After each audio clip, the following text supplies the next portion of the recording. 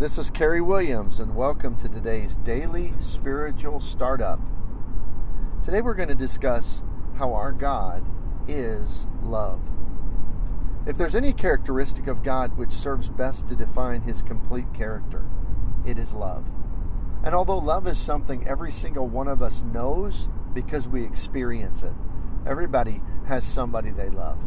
Everybody has someone who is so precious to us, be it a child, our spouse, be it our parents, or a friend, that is so special to us that we can truly understand the gravity and the power of love. But God's love transcends. It even goes beyond what we know of love. And although it is His most powerful description of what God is and who He is, it's difficult when we understand the scope of that love, how much bigger that love is than any love we experience from any other place, that it's difficult to wrap our minds around.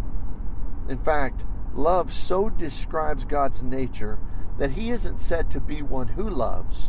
The Scripture says that He is love. He is love in every way. It describes Him as being love itself.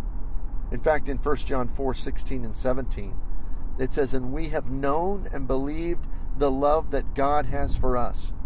God is love. And he who abides in love abides in God, and God in him. God is love. God loves so completely that He Himself is the very standard of what love is. Whereas man's love is often conditional. Love is something that is reciprocated in our world. You love and you expect and desire to be loved in return. God's love is complete and it is perfect. In fact, the Greek word agape, which is always used to refer to God's love, describes a completely selfless and sacrificial affection.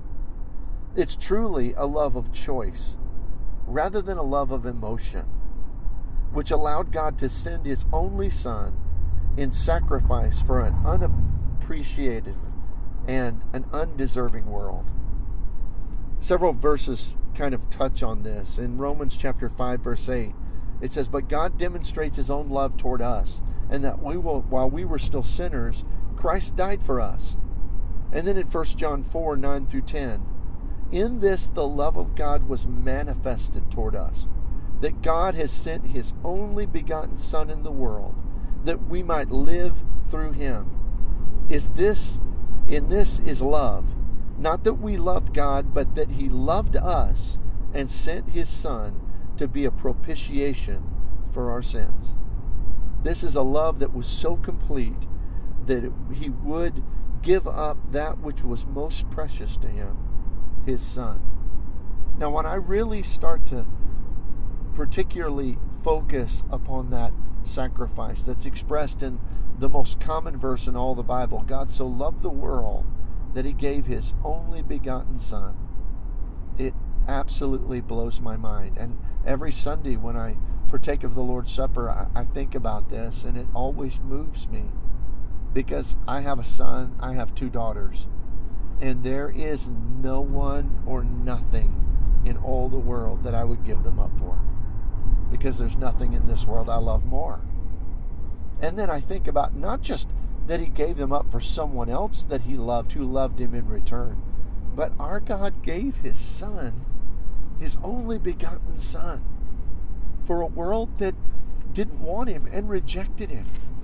He gave His Son really for those who, the Bible says, who were still yet sinners, but the implication is who were His enemies. Someone who didn't even love Him back. That is beyond my ability to understand. And when I think about the cross and the agony that Jesus went through, I often also think about what the Father went through as He turned away from the Lord because of the sin that Jesus bore. And as Jesus cries out in agony, "Why have you forsaken me?" What must it have been like for the Father to turn away from His Son in His moment of greatest agony and need because He loved us?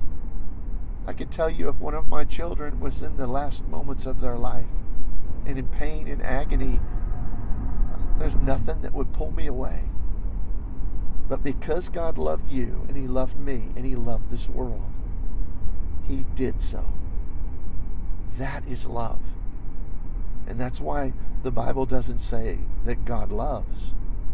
It says that God is love. Turn today to your loving Father. I hope you have a great day in the Lord. God bless.